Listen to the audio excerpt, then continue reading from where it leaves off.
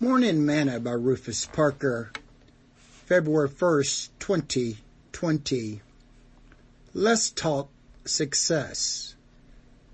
This book of the law shall not depart out of thy mouth, but thou shalt meditate therein day and night, that thou mayest observe to do according to all that is written therein.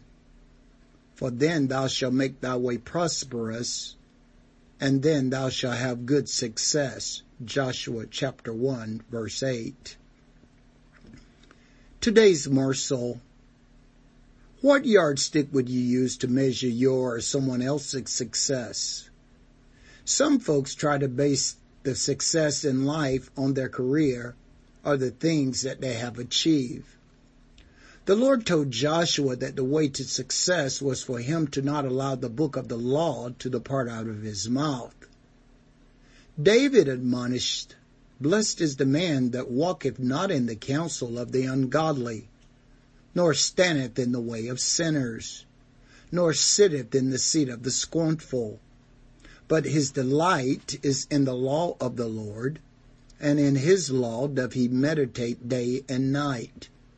And he shall be like a tree planted by the rivers of water, that bringeth forth his fruit in his season. His leaf also shall not wither, and whatsoever he doeth shall prosper." Psalms chapter 1, verse 1 through 3.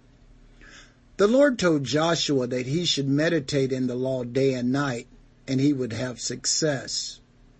In other words, if he spent time studying and reading the law, and applying it to his life would be filled with wisdom, good behavior, intelligence, and character, because there is no success in life without these things.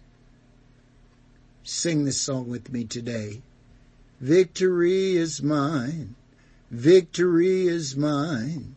Victory today is mine. I told Satan to get thee behind. Victory today is mine. Thought for today: success, victory based on God's Word. Parker.